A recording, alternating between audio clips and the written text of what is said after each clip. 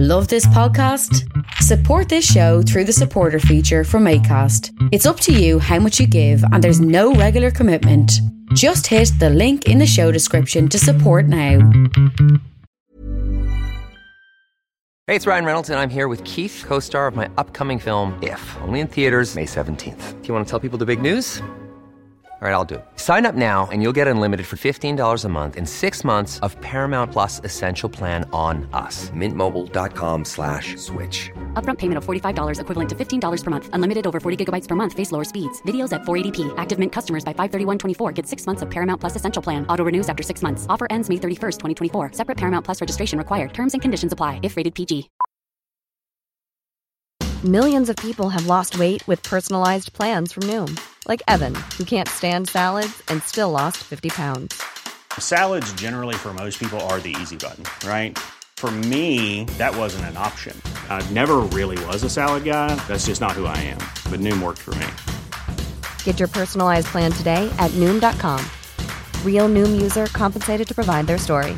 In 4 weeks, the typical Noom user can expect to lose 1 to 2 pounds per week. Individual results may vary.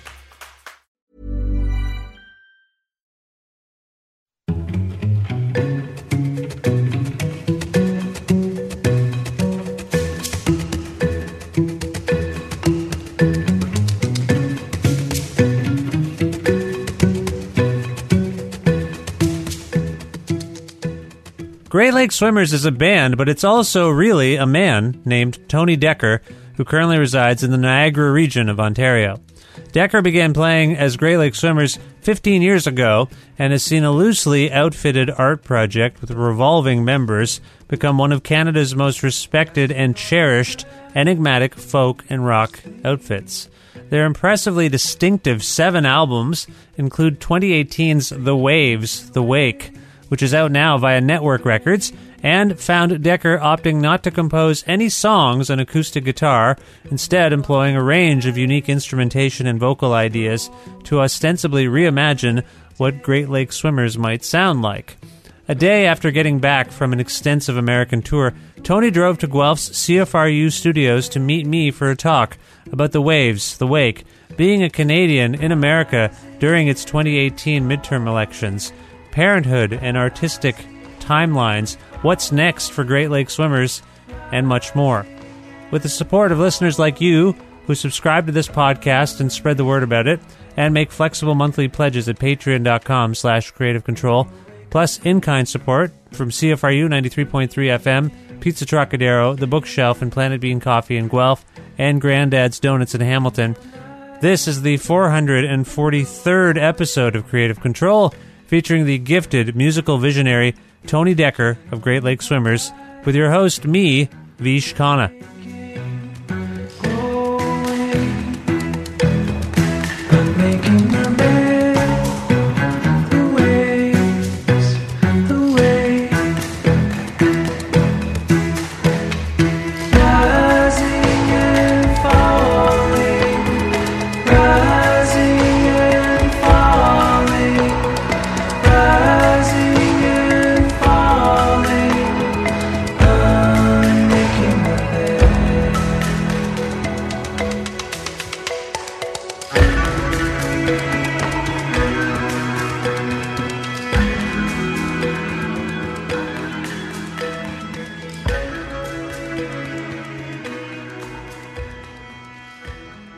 Hi, Tony. How's it going?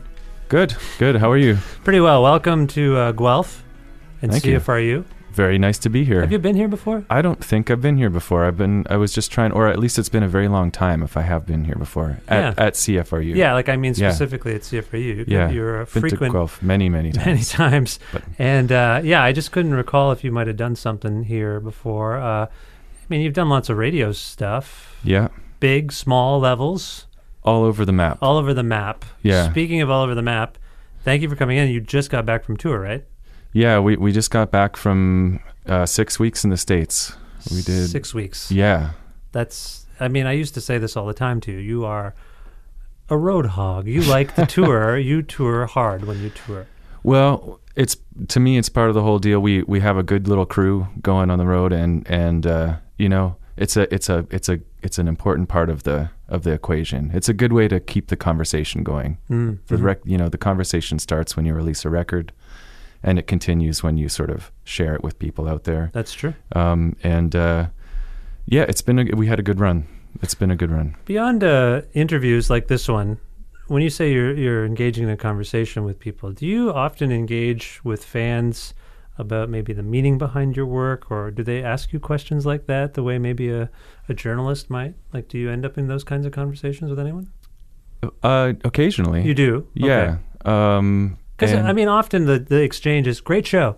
Thank you for coming. Those are the kinds of the things. But do people are like, while I have you here, can I ask you about this song or this album? Does that come up? It does. Yeah, it does. Yeah. And one of the things that I really like about that is that, to me, the highest compliment, or the highest sort of the best sort of exchange, I think, to me, is when someone connects with you or with the music, or they come to the show and they say, this song was very important to me for this reason. Yeah. And it's like, it could be any number of things, but it's like it's important to like the fabric of their lives. Yeah. Like that's the beauty of it, I think. Yeah.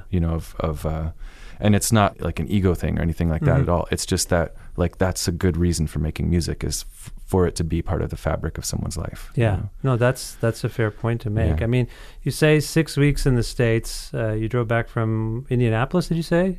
Just like last night? Yesterday, yeah. So as we're speaking, it's just past the midterm election in America. You were there throughout the height of it, I guess. You were right? You were most definitely. Yeah. And what was that like? Because I've toured I toured once in the States during a presidential election, during the Al Gore, George W. Bush election in 2000, and I noticed like a palpable, profound sort of difference in the atmosphere from state to state, city to city. Did you notice that? Did you talk to people about what was going on? A little bit, yeah, but I mean, people are very on edge, and people are very alarmed, and in general, and especially the people that we came into contact with. Sure. I mean, going through the middle of America too. It's like it's a different. It seems like a different place, yeah, than other parts of the country. It's a big country, so there's a lot of different people and a lot of different viewpoints. There's a lot of really good and forward thinking, and there's a lot of, I'm trying to be diplomatic about this, but there's a lot of opposing viewpoints. Sure. And my suspicion is that potentially America is not as divided as we think it is. I think it's divided amongst the people that bothered voting. I see what you're saying. I think it's generous to say that half of the country voted. I think it was a record, from what I understand, it was like over 100 million people voted in that midterm. I guess I'm talking about like not the midterms. Oh, but like, sure, yeah. Yeah. Other elections. But I think fair. there was a very good turnout for this one. So do you have, because I have a thing, I know a little bit about history. I read about history, and when I'm in certain states in America, I get a little, I'm a little more, I don't know, not paranoid, just like I'm a little like, oh, I'm in Mississippi. Mm-hmm. The history of this state is weird. Did you or your crew have that, like, oh man, we're going to this red state or this blue state or whatever? Like, do you think about that when you're traveling in the States? It's this mythical place in some ways with so much history. Yeah, I mean, I don't know. I think that we're like our sort of like place in that is potentially in these little oases, where we're around creative people, we're around people in the arts, or you know what I mean, people that sort of know what to expect from our show, and bubble the bubble. Yeah, in a weird way. Yeah, right? in a weird way. So I think it's definitely on our minds, and especially coming into like while we were out, like the shooting happened in Pittsburgh, which was. I mean, it's just devastating to hear stuff like that. And like, that's the stuff that we were really absorbing, was kind of like, that's all happening as we're there. Yeah. We were literally just in California, and had we been a couple weeks later, we wouldn't have been able to drive to our show because of the wildfires, and because of, it's basically on fire right now. And and the larger issue there is climate change, and we're right at the tipping point, and there's just, the time for action is now, and like that's kind of more on the forefront of my mind as well. Yeah. Yeah. Well, I want to congratulate you. This might be a nice segue into this new record, the Waves, the Wake, because I feel like some of these concerns, I suppose, that you've expressed are here. I feel like throughout there's the sense that something is changing or needs to change. There's I think very obvious references to such things, like this song Visions of a Different World, in Unmaking the Bed, which I believe the title of the album comes from. There's this sense of, rising, falling, like it's just things kind of moving, but where are they moving, and that uncertainty. Have I captured that on some level? Is that maybe where you were coming from, that uncertainty? Yeah, I think so. I mean, I liked the words "the waves" and "the wake" together because like the waves kind of represented kind of like a push towards the future, and the wake was meant to be like the trail behind a boat in the water, like the past, like the sort of the trail behind you, and kind of trying to find the middle, like trying to find the center in that, and trying to find the balance in that, and sort of navigating that. Sort of sense of what's to come and what's behind, I guess. Yeah, and I couldn't help but think of the wake as I know what you're referring to here, and there's a lot of water imagery I feel like on this record, but the wake in this time of being woke, it kind of spoke to me too. Absolutely, like and awareness. That's the other meaning, and that's why I like those words together, because they're very like they're charged words, they're very kind of like they're powerful words together, and yeah, absolutely. And waves too. I mean, it can work on a few different levels too. Yeah. That I started thinking about, when I was thinking about a title for the album. So. Yeah. So you had these lyrics already made. Like this, like I say, the title is pulled from the song ostensibly. Is that what happened?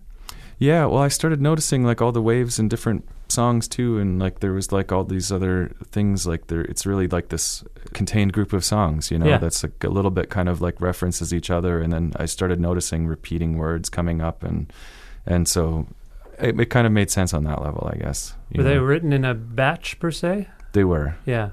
So I often think of this, and some writers have done a more I often think of Gord Downie, because Gord Downie would do this on every Tragically Hip record, I think. I really think it's every single one, which I hadn't noticed until the end of the band, where every album seems to have a song that echoes another song, a phrase, a lyric, an idea. And I know that I feel like he was writing in a batch, and then the things were swimming around in there, and some of them made sense in different contexts. Are you saying is that unusual for you to notice a repetition of idea, repetition of intent, maybe? I guess so. I just feel like, I guess one way to describe it is that like musically I was really trying to like reach a little further, I think, and like in the lyrics too, I was trying to dive a little deeper, and it took me a lot longer, but I see. But I think it was, it was rewarding to do that at the same time, I guess. Dive a little deeper. You went ocean on me again. Yeah. There's a water thing going on, and I appreciate that. It's a lake thing. That's okay. Lake, ocean, whatever it is. So you say musically you were trying to transcend maybe something you've done before. Fans will notice that this is a record that isn't guitar-based, so to speak. Correct me if I'm wrong, but I believe some of the instrumentation is harp, lute, pipe organ, woodwinds. What else do you got going on there? There's some marimbas happening on some of the tracks. Yeah. Did you say pipe organ? I did. There was that one that we recorded in the church, and banjo, piano, some guitar. Yeah, some guitar. I mean, I fought hard to not have any acoustic guitar on it, but. So what was going on there? You felt like you needed to aim a bit higher, so to speak, I guess, but which is interesting because I feel like you've always had an ear for lush instrumentation I know it's maybe a cliche. There's an orchestral movement to your folk music, if I may say. I hope that doesn't offend you. No, not at all. No. You've done interesting things with, I think, kind of conventional instrumentation, but this is, I believe, if I understand things correctly, you didn't even compose with an acoustic guitar for this, right? No, some of them were, on acoustic guitar, and then we, worked out an arrangement based on the guitar part, and some of them were just on other instruments, and some of them were, like there's that one that's a cappella too, which I didn't think it really needed anything else. But I feel like we had like brought like as a group of people, like I mean, first of all, like the sort of the band or the lineup on the albums is different on every album. It has been for all 7 albums. But I feel like with this sort of group of people that we had brought our kind of sound to a certain point, and I wanted to do something different than sort of another folk rock record, which would have been fine too, I think. But you know, I to me it was like, okay, we need to do something different, and I didn't just want to rely on like, okay, this is 5 people playing guitar, bass, and drums. You know, add something else. You know. Do you have a sense of where that impulse to do something different for this record maybe stems from? I mean, I forgot to also say, congratulations! This is your 15th anniversary as Great Lakes Swimmers, right? Yeah, totally. Yeah. So you've hit this milestone. I don't know how conscious you were of it when you were conceiving of this, or whether the two crossed over. But I mean, I can objectively imagine that if you've been doing something in a similar way for that long, you might want to shake things up.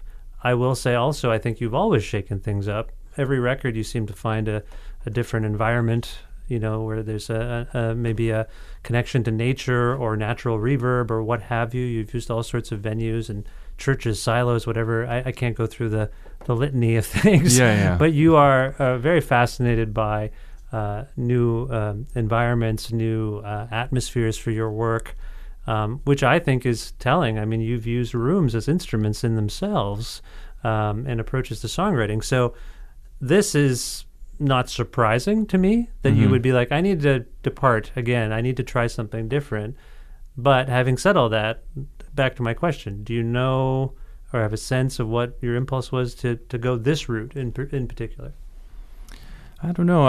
I feel like I was just turning a corner in life. You know what I mean too? Like it's like, but also musically, I just felt like I really feel like with this one, like it's like I feel I'm excited for the next thing because I sort of already know what I want to do, and I think that there's so much room to go further, and maybe further out there, and really get into like quite different instrumentation. This whole like thing was like in the writing, in the music, it just sort of opened up a lot of avenues for me for just thinking and also in musical collaboration. Yeah, and I don't know. There was just something different about this one, and I don't know if it's just where I am in my life, but it was like just this. I just feel like this light went on, and I'm it just sort of I feel like it took me a while to get to that place, but.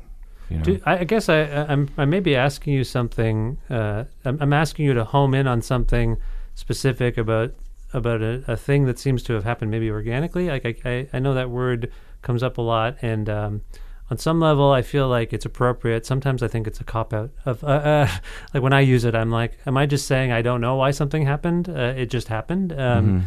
But that's sort of what you're saying. Like this was. Yeah. It's not like you had this long-term desire to try something like this and you just finally had the opportunity.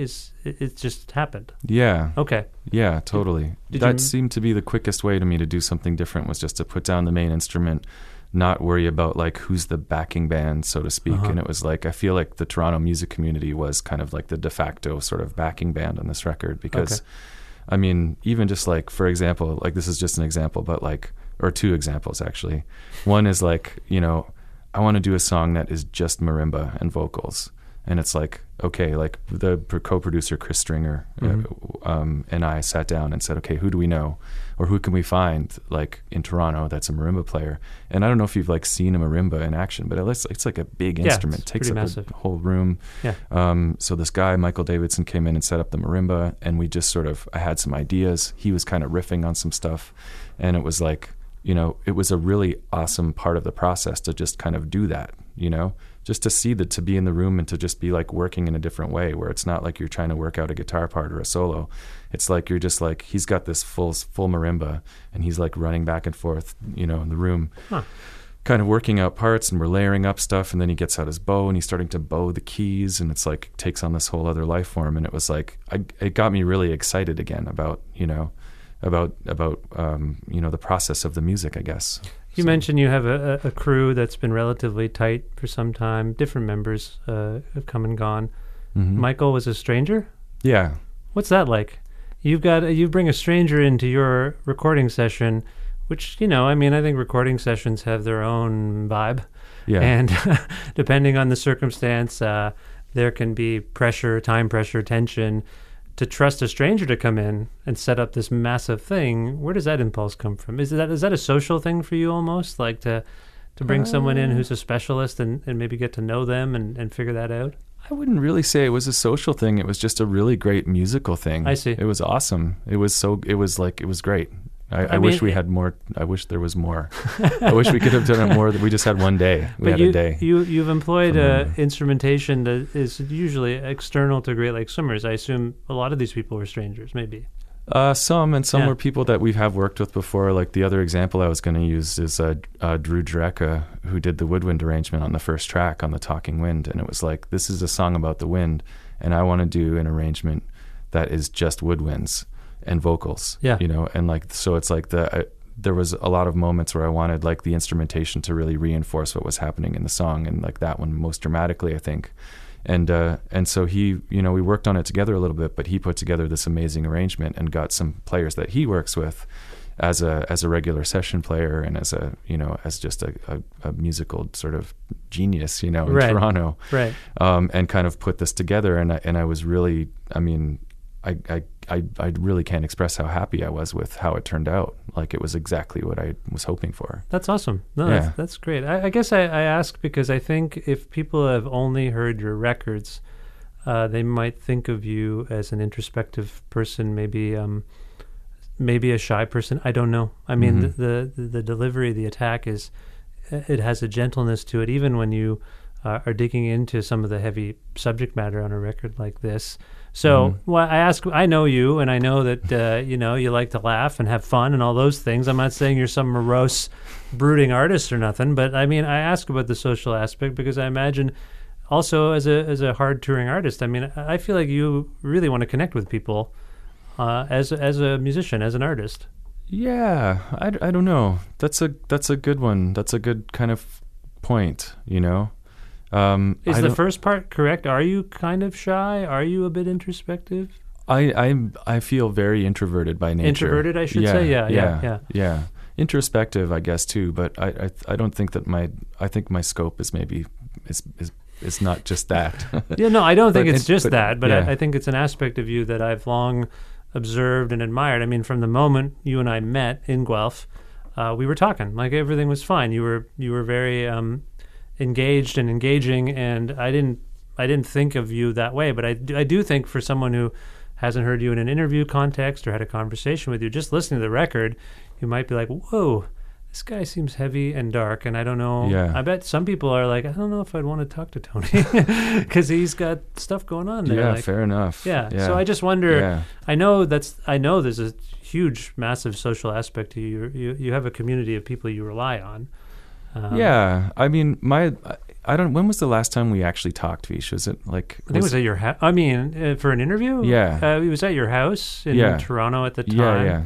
I think off of, somewhere like in Parkside or something. I can't remember where we were. And it was a few years ago. I don't know. It must maybe the last record or second last record or something like that. Could be. Yeah, it was a while ago. Yeah. Why do you ask? I just mean like I feel like probably since the last time I've talked to you, there's been a lot of changes in my life too, like having kids and kind of like all of that stuff too. And there was just like, I think that like I've just undergone like a very big kind of change in perspective since then, you know. Since having children of your own? Yeah, and I think that obviously it's a big change for everybody, and it's not something I really want to get into, but it was part of like a bigger change for me. You don't want to get into it, but you bring it up. That's fascinating. No. I mean, I just don't want to be like, this is a song I wrote about my kids or something like that. But it's not like that at all. But it's because it's not. But I mean, I just mean that like it's informed my perspective. It changes the way you see things. It changes the way you see the world. I hear I hear a guy who has kids on your record. Yeah. I hear it all over the place. I hear you watching people sleep. I hear you. I mean, you or the narrative voice. I hear things here where. In a certain light, even this song, like there's something about my hands, they belong to you, or whatever it is, and I viewed that as I've changed as well, hopefully for the better, for the most part, and I'm hearing and seeing things differently as well. So maybe 10 years ago, I wouldn't think twice about a lyric like that, the familial line. And if I'm wrong about that one or whatever, that's my interpretation. If you think, no, that's not where I was going from, feel free to call me on it. But I see things maybe that aren't there or weren't the intent, and it's because I'm a parent. And you're saying you had that changed you. You don't really want to get into it, but I am curious in terms of, if you don't mind, does it change your artistic motivations? Does it change your artistic perspective? Well, I guess what I'm saying is that, like, you know, I like being at home now. Like, that's more of like Sure. that's not like, you know what I mean? I think early on, especially when the band started out, it's kind of like it was a bit more of an adventure, you know, to be out on the road and to kind of like be experiencing new places and kind of like, you know, meeting all kinds of people all the time, and it was great. But now I think that, you know, I'm sort of like, you know, it's become a lot more difficult to do that. Yeah. You know, To want to do it. and to want to do it, Yeah. and to just, it becomes harder to leave, you know.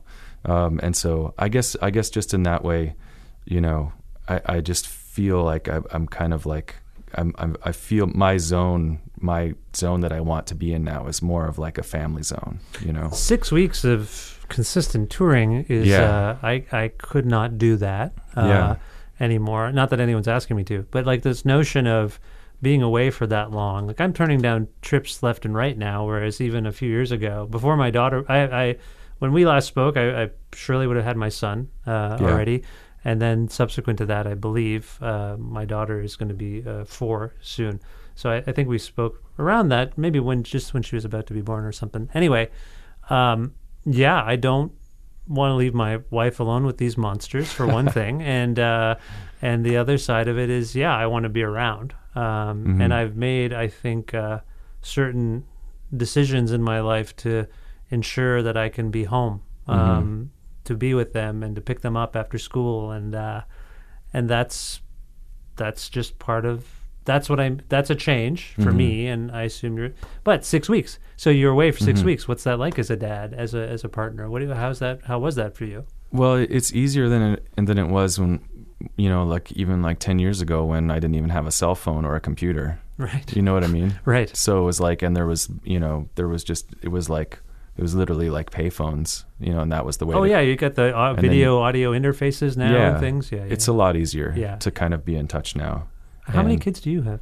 I have one and one on the way. Oh, actually. congratulations! Yeah, I did not know that. Yeah, we have not talked in a while. That's what I'm saying. That's like, and she's 4. She's already in school too, so it's kind of like, wow. Yeah, so that's what I'm saying. It has been a while. It has been a while. So I mean, that's a strange that you have a relationship with the world and that you don't want to see it as much anymore. That's fascinating. Well, I think the focus for me is like it's kind of like gone from being the, you know, outward to inward maybe, you know, and I just think that there's other. I think that there's more, almost maybe there's a spiritual aspect to like what I want to focus on next, and I think it's starting to reveal itself in this album maybe. More so than in the past even, but I think that it has been there in the past, but I just think there's just this sort of a different sort of consciousness to me that has kind of like come about, and I'm still trying to identify what that is. You don't know? I don't really know. I'm trying to figure it out though. I tried to do a very rudimentary reading of some themes on the record. I do have a sense that the future is on your mind. Yeah. What it's going to look like, what it's going to be, which sometimes when you have kids and you're in the midst of it, I can't even think about a week ahead because everything just seems in the moment. But then you get a news flash or something on your. Do you have a smartphone now? I do, yeah. Yeah, so I get a thing on my phone from the BBC News or the New York Times saying, calamity, like scientists, it's not good. Yeah. The news for the next few decades, nah. And then you're like, oh. But then I for a moment anyway, I'm just like, well, that's not good. But then I think about my kids. I'm like, oh, that's actually really bad. Yeah. And so it's on my mind more, and that's not good for anxiety levels or anything else. But I feel like some of that, and I don't mean to go back to the water imagery or allude to your band name, but there's stuff like that is swimming around on this record, right? Mm-hmm. Contemplating what kind of world we might be leaving behind for our kids. Mm-hmm. That's there? I think so. Yeah, I think it's that whole kind of like past future thing too, maybe on a larger level, for sure. Do you think about your parents a lot more than now that you have kids? Yeah, I think so. Yeah, I think I do. I can certainly appreciate, the sort of the struggle, I guess. Yeah. Like I can definitely I'm one of 4. Oh my! I didn't know that. Yeah, Wow. so I'm like the oldest of 4. Grew up in a very small town in a farm. Never thought that the arts would ever be like a kind of like even an option for me. You know what I mean? Like I grew up in a very rural place, and yeah. So you appreciate them more, but I'm having a thing where I'm starting to realize the time is moving, and I'm in the middle of it a little bit more. I'm starting to realize that. My kids are growing older, my parents are growing older, my sister's getting older, everyone's getting older, and it's more on my mind than I would like it to be. I used to just skate through life, living life, doing my stuff, and now your body starts to remind you of, actually, you should probably take a second to pay attention to that thing, and you're like, oh, crap. And I'm 40, and that's what's going to happen now. I got to think about that stuff every once in a while. Still trying to do the skating through life thing. Yeah. But are you encountering that a little bit? Yeah, totally. Yeah? Yeah. What's that like for you? I mean, as a guy who's on the road, is it more tiring? Are you more used to it? You probably got hopefully nice accommodations by this point, but does it get to you beyond wanting to be home? It's harder too. It's harder for sure. Yeah. And the kind of the other thing is that like seven records in, we don't have the opportunity to be like the new young band kind of either. So it's like it's kind of like works on a lot of different levels. But I don't know. We do our best to kind of like self-care is really important on the road, and doing all that stuff and stretching and make sure you're breathing and eating. There's a weird thing where sometimes on the road you actually live healthier because you're more conscious of being on the road. Yeah, I don't know about that.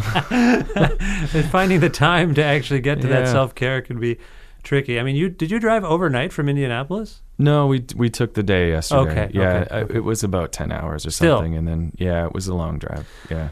Yeah, and that's just a grueling part of this situation. Now, I mean, you're 15 years into this band, and I think we've probably covered this in past interviews, but for those who are new, maybe to Great Lakes Swimmers, can we do some kind of, at least a inception story, biographical overview? Like, do you remember where this came from? Because it felt to me like you had a vision for what you wanted to do right out of the gate. I mean, from your debut record on, you had your own voice, I thought, and you had this perspective on trying to make your recordings and songs as fascinating and as compelling as possible. And lots of people endeavor to do that. I don't know that everyone succeeds. I remember last time we talked about punk rock a lot. We talked about Discord records and things like that, but then you didn't go that route per se. So anyway, I'm all over the place. But do you remember how 15 years ago how this thing kind of came off the ground?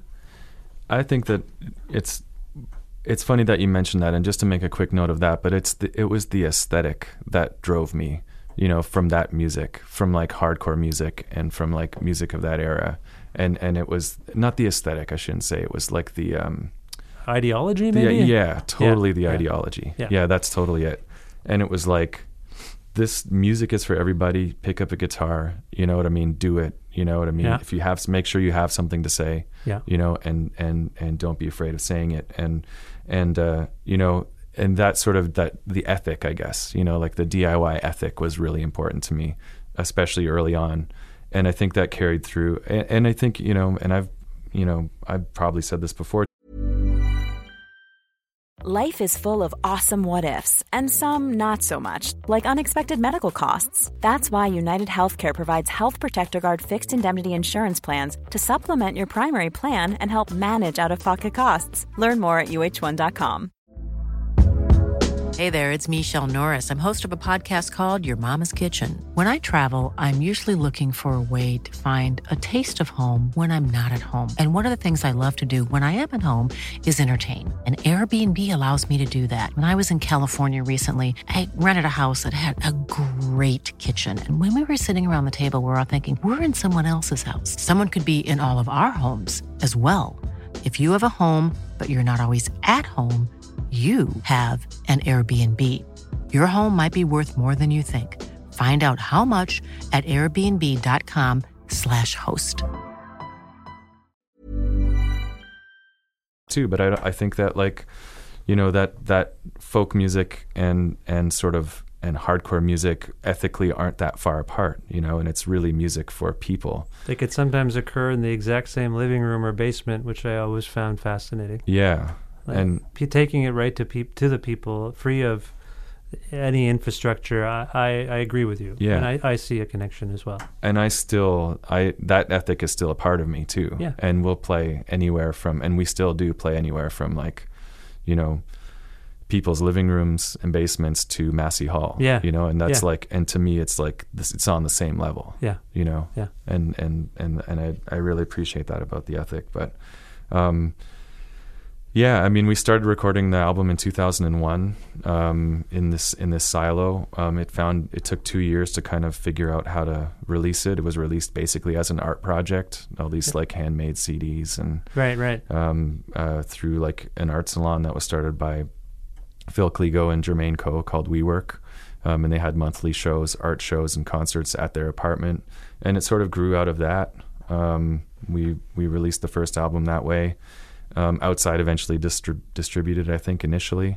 Yeah, sure. For the first couple albums, and then there was some interest from Network, you know, which was the irony of that being that like WeWork was a bit of a play on Network, which was one of the largest kind of indies in Canada for. Was it really? At the time, I didn't know that there was an actual, literally, a play on Network. That's funny. I was just talking to someone that thought WeWork was part of Network, just because of the, you know, the way the names were. But, right. So it was just the like, you know, it was amazing actually that there was became interest from Network eventually. So wow, yeah, and I think that they helped bring the music to a larger audience, and you know, and things really started to get going for us around that time. Yeah.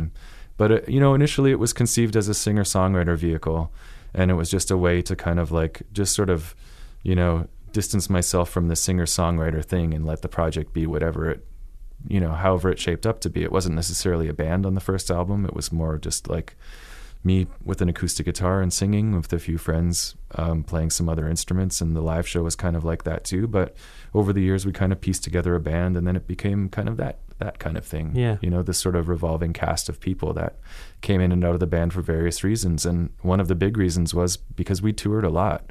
Yeah. And it's hard for people when they have to make life decisions about like what they're doing, and it's hard to be away from home for that long, and that's totally understandable. But that was the big reason for a lot of people coming in and out of like the band in quotation marks, so to speak. You view it as still this open-ended project on some level, like people can come and go. Definitely. Yeah. Yeah. And people do. People do. Because Yeah. it's a hard life on some level. Yeah. Like not being in the Great Lakes Swimmers, being in a band and traveling. That's for other people to say, maybe. You said something there that I found fascinating about, you were kind of conscious of not being trapped by the singer-songwriter imprint. You also earlier said something about, you know, you're not the new band anymore. Mm-hmm. You've been around a long time. Mm-hmm. Do you feel hemmed in at all by being in the Great Lakes Swimmers, being the Great Lakes Swimmers? Like, do you feel like it's still something, or people have decided what it is, and even though it's always changing, like, are you conscious of that? I really want to take, and with this new record too, it's kind of like I feel like I'm just kind of starting to touch on it, but I really want to take it to interesting places from here, and really sort of like really think more deeply about like how to make it, you know, in a more interesting, creatively artistic project, and not just like a folk rock band. Sure. And I think I just sort of scratched the surface on this record, but it was enough to really get me excited about the project again. Okay. Because I was starting to get way down at, you know, and this is not now, but it was, you know, maybe a few years ago or 3 or 4 years ago, about like, you know, okay, this is what 5 people can do in the room, and it's like guitar on every track, bass on every track, drums on every track, and it's just kind of like, it doesn't have to be that. It can be sort of whatever you imagine it to be as a musical project. It doesn't have to be a band playing, you know, in a room on a record. It can be different, you know, a series of collaborations, you know, or I can try to play something else other than acoustic guitar. I don't know. I don't feel hemmed in by it at all. And in some ways I'm glad that I'm glad to be an established act as well right now too, especially considering the climate of the industry and all of that stuff now too. I'm glad that we were able to establish ourselves, sort of before all of these big changes that are happening in the industry right now. How are you managing those changes yourself? Just by changing things up? By just... Because you're kind of doing things the same way you've done them before. You're recording, you're making records. Yeah. You have a label that puts them out, and then you tour like mad. Yeah. You haven't really altered your course in terms of... I mean, there are probably other ways you have that I'm not aware of, but is it more difficult? You're saying it's difficult on some level. Yeah. Things have changed. Like, what are you doing to kind of go with the times, so to speak? I don't know. I don't like for me, that's not really my like area of expertise. Sure. You know, so it's not like, and I rely on the people that I work with to kind of like help me figure that out. But you are, I think you have, going back to the punk ideology thing that we were talking about earlier, even the thing you were just saying about how this can be anything it wants to be. Yeah.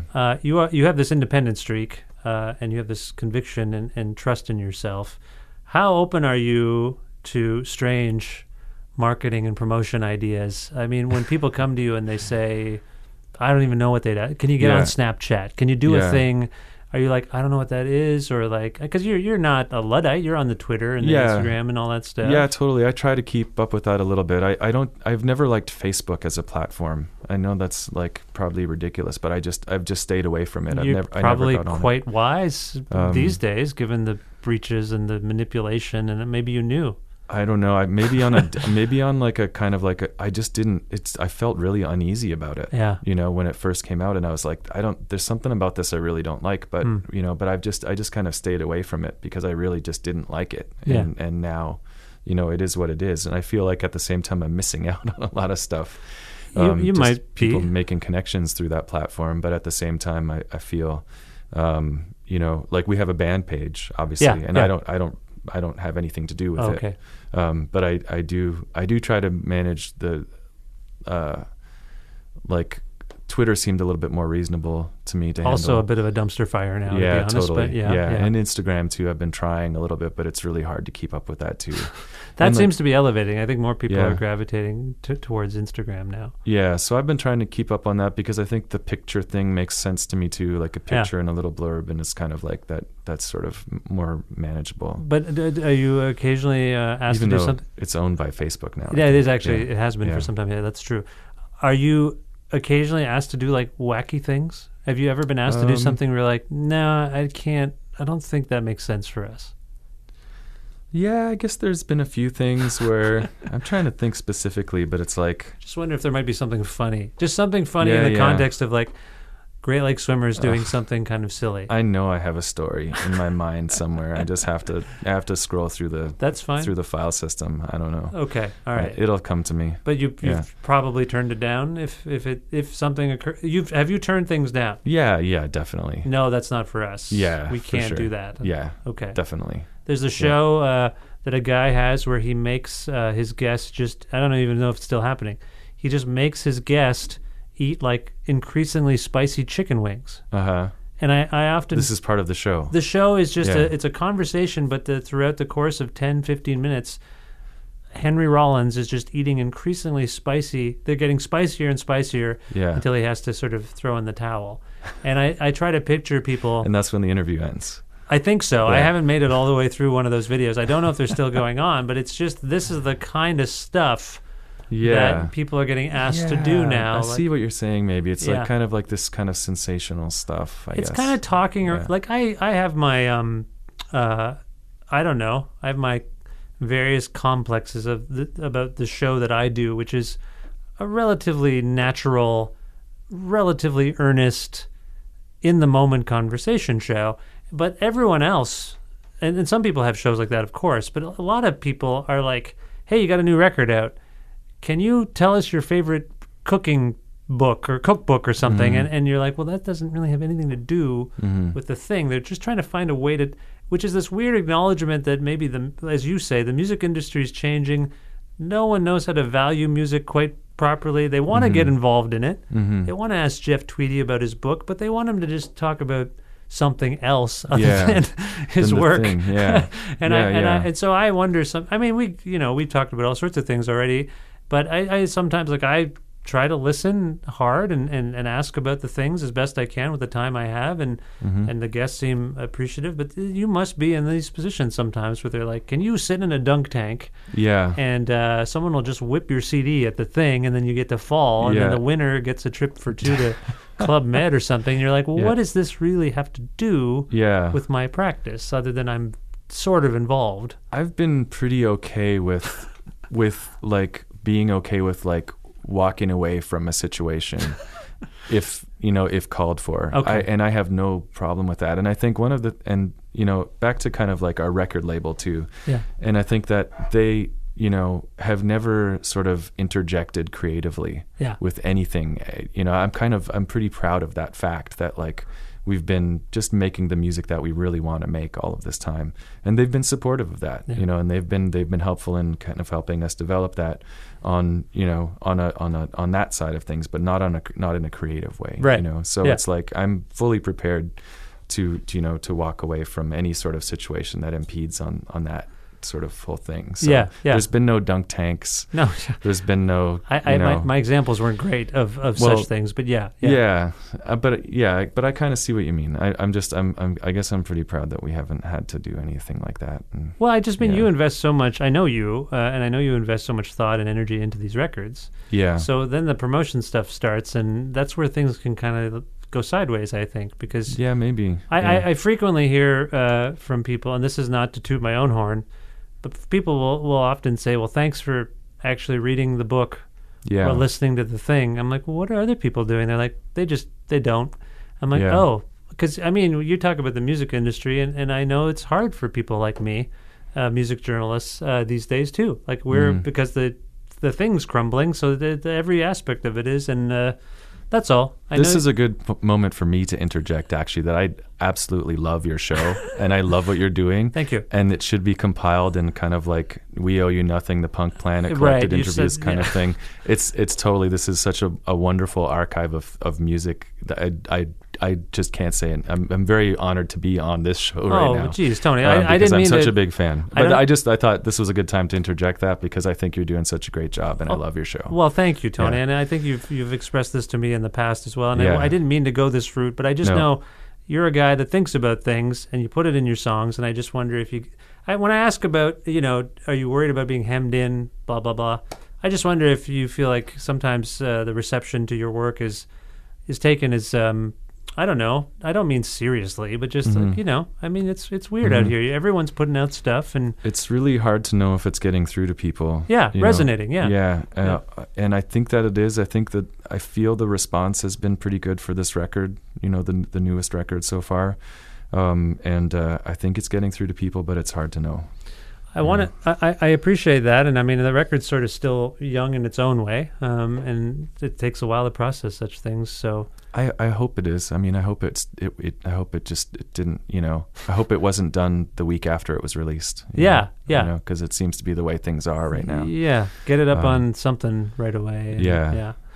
This is going to be it's almost a cliche question. I don't want to let go of the fact that this milestone has been achieved, 15 years of Great Lakes Swimmers. And I know this is going to be a difficult question to answer, and I'm ramping it up right now so that I don't know why, just to make it more dramatic. But you are someone who started with a particular outlook on your field, maybe, what you were getting into, what you wanted to be known as. We're at a point now with this latest record where you've flipped the script a little bit. You've changed things up.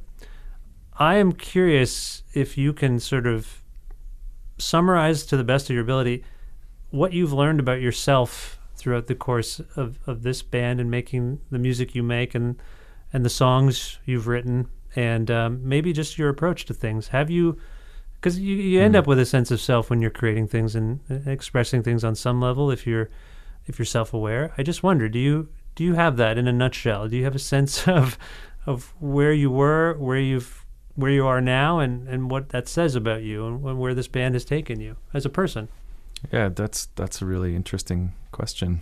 It's a big one, and I that's why I ramped it up, because I don't expect a fully coherent thing, but I assume at some point when you're thinking about things, if you are, that this might occur to you. Like, I think that at a certain point, Yeah, let me try to answer this. Yeah, sure. Yeah, but like I think that at a certain point I realized that like this is what I do. Like this is that was kind of like an important thing to just know.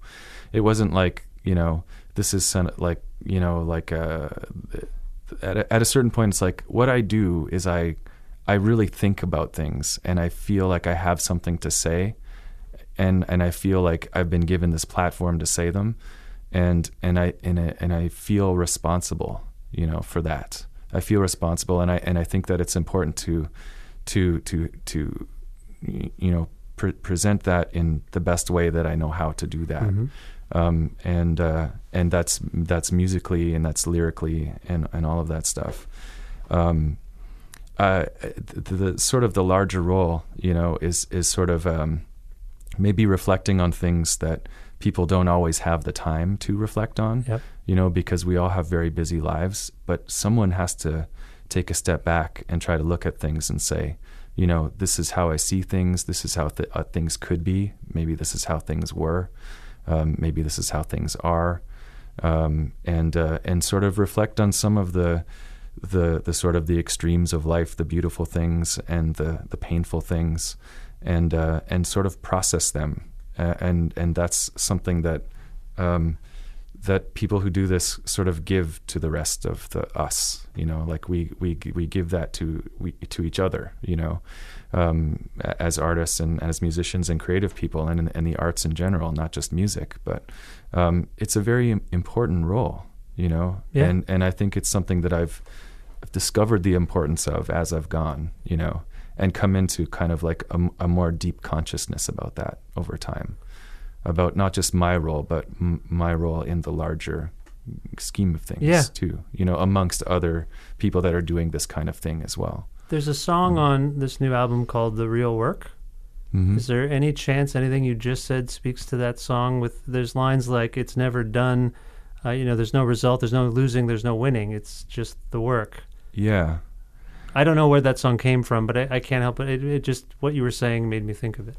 Yeah, part of that, like that's like that one, that song, when I was finished with it, when I was finished writing with it, it still needed a few little tweaks here and there. But I just had a moment with that song where I was kind of like, all right, I think, it's like I felt sad a little bit when it was done. I don't know. I just had this moment with that one. But I think, That's interesting, because I think of it as a song about perseverance. Yeah, potentially, yeah. But what I really, part of what that song is about is that there's a lot of work that I think just goes unrecognized. And it's like, that's the important stuff. Yeah. It's the work that gets recognized isn't always the most important work. It's all of the little things that we do, the care that people take with each other, and sort of the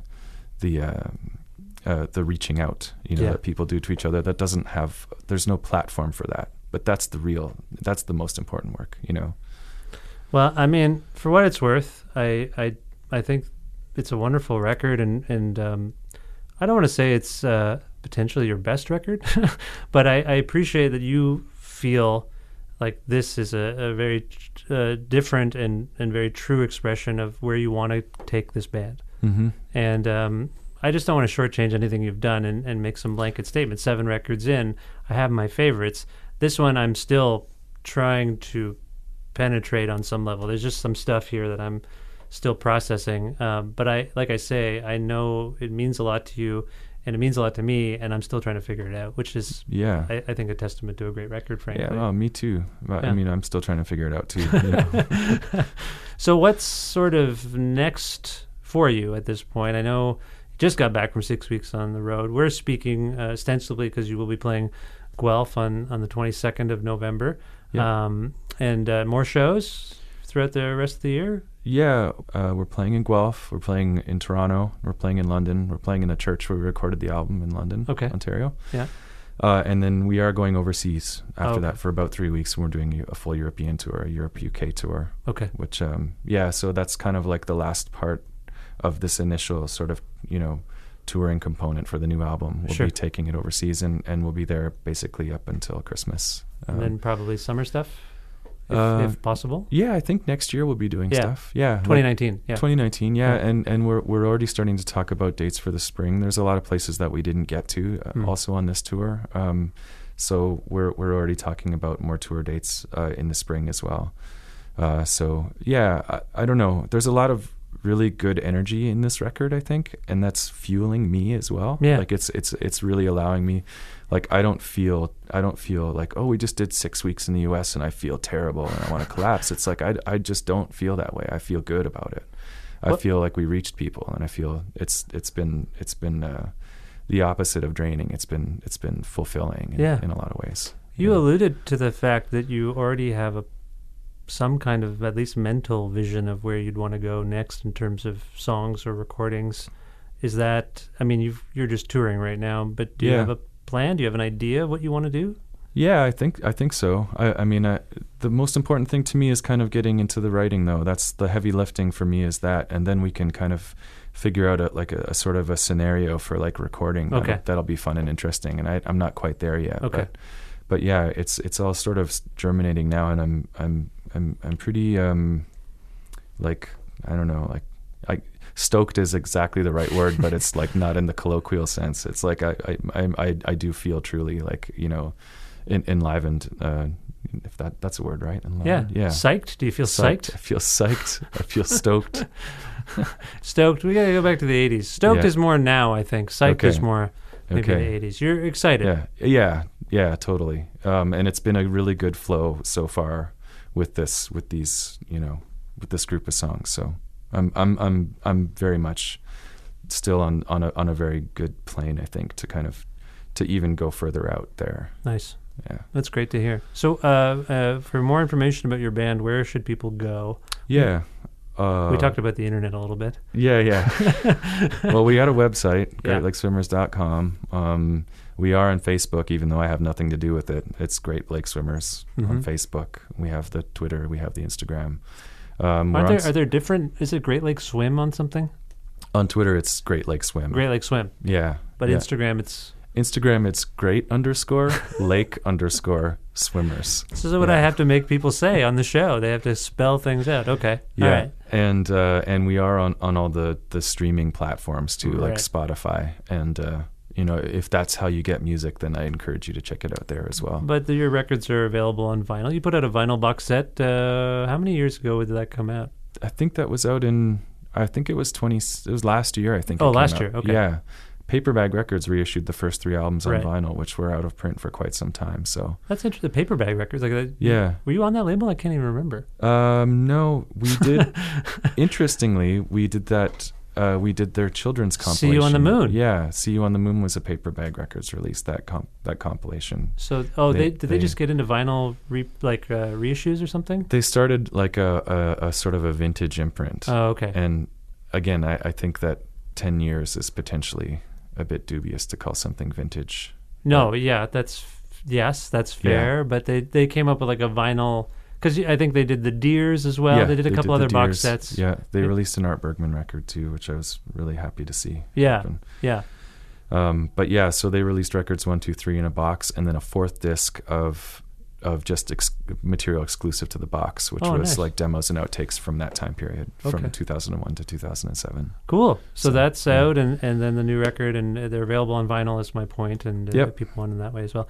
Yep. Okay, is there a song from The Waves, The Wake that you could choose for us to go out on right now?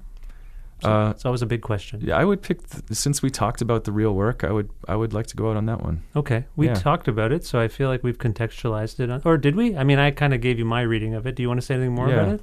No, I think I said what I needed to say about that. Yeah. Okay. Yeah. This is the Real Work by Great Lake Swimmers. Tony, I really love that you came back on the show, and I appreciate your work and your... I just appreciate you. I thank you for doing this and being on this show, and best of luck with everything. The feeling is mutual. Thank you for having me. Yeah.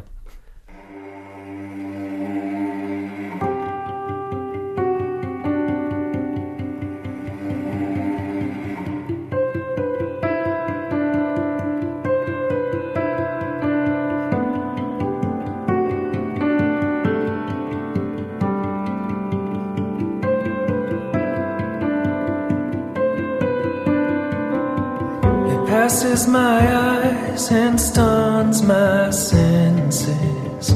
The outside world flows through these fences. They let out more than they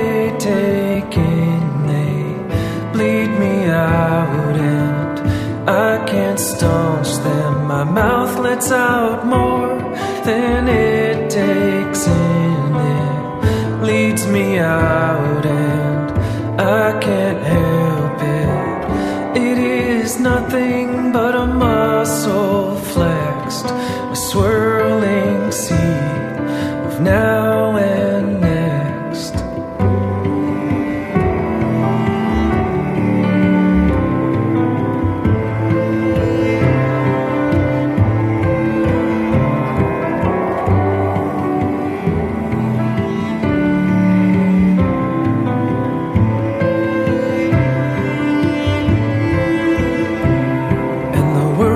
Upside down, inside out this whole time, going the wrong way. North was inverted, the directions, the plan got me turned around. I was on the right path, but couldn't feel the ground.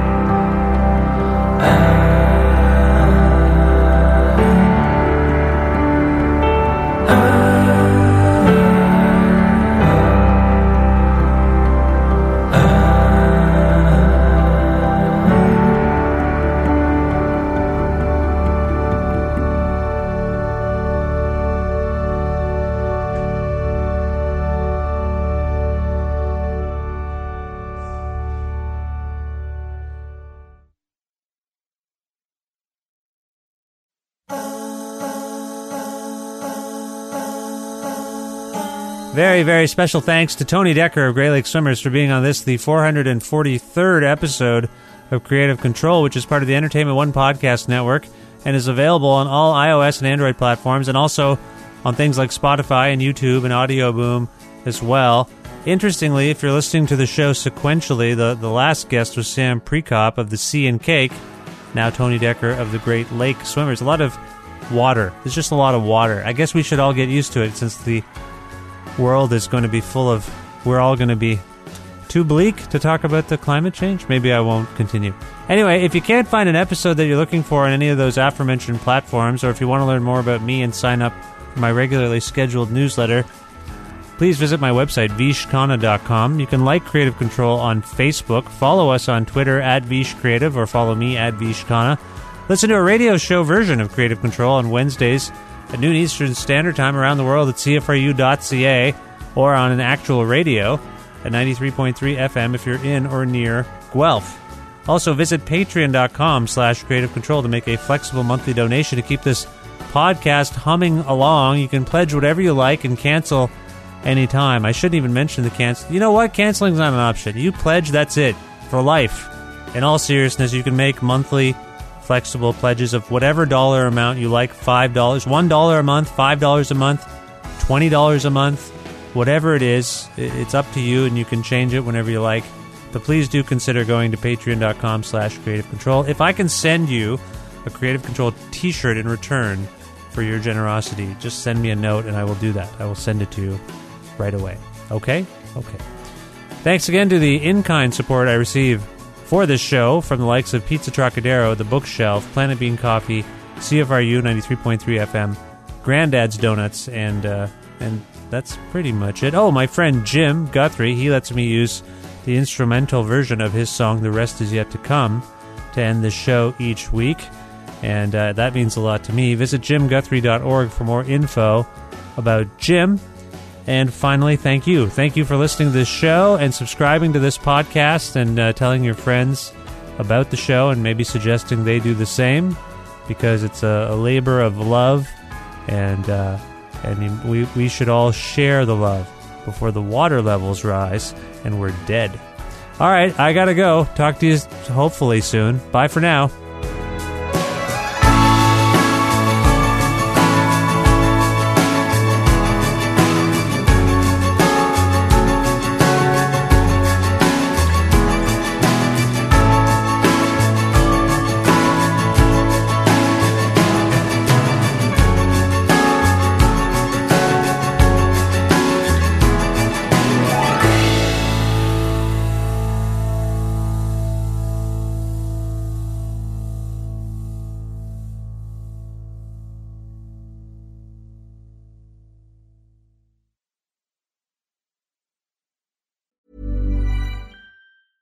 Hey, it's Paige DeSorbo from Giggly Squad. High quality fashion without the price tag. Say hello to Quince.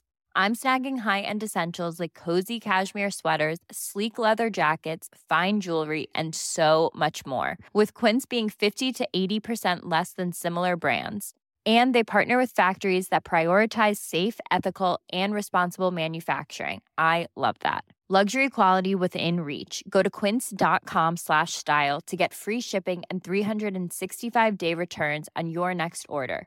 Quince.com/style. Imagine the softest sheets you've ever felt. Now imagine them getting even softer over time. That's what you'll feel with Boll & Branch's organic cotton sheets. In a recent customer survey, 96% replied that Boll & Branch sheets get softer with every wash. Start getting your best night's sleep in these sheets that get softer and softer for years to come. Try their sheets with a 30-night guarantee. Plus, get 15% off your first order at bollandbranch.com. Code BUTTERY. Exclusions apply. See site for details.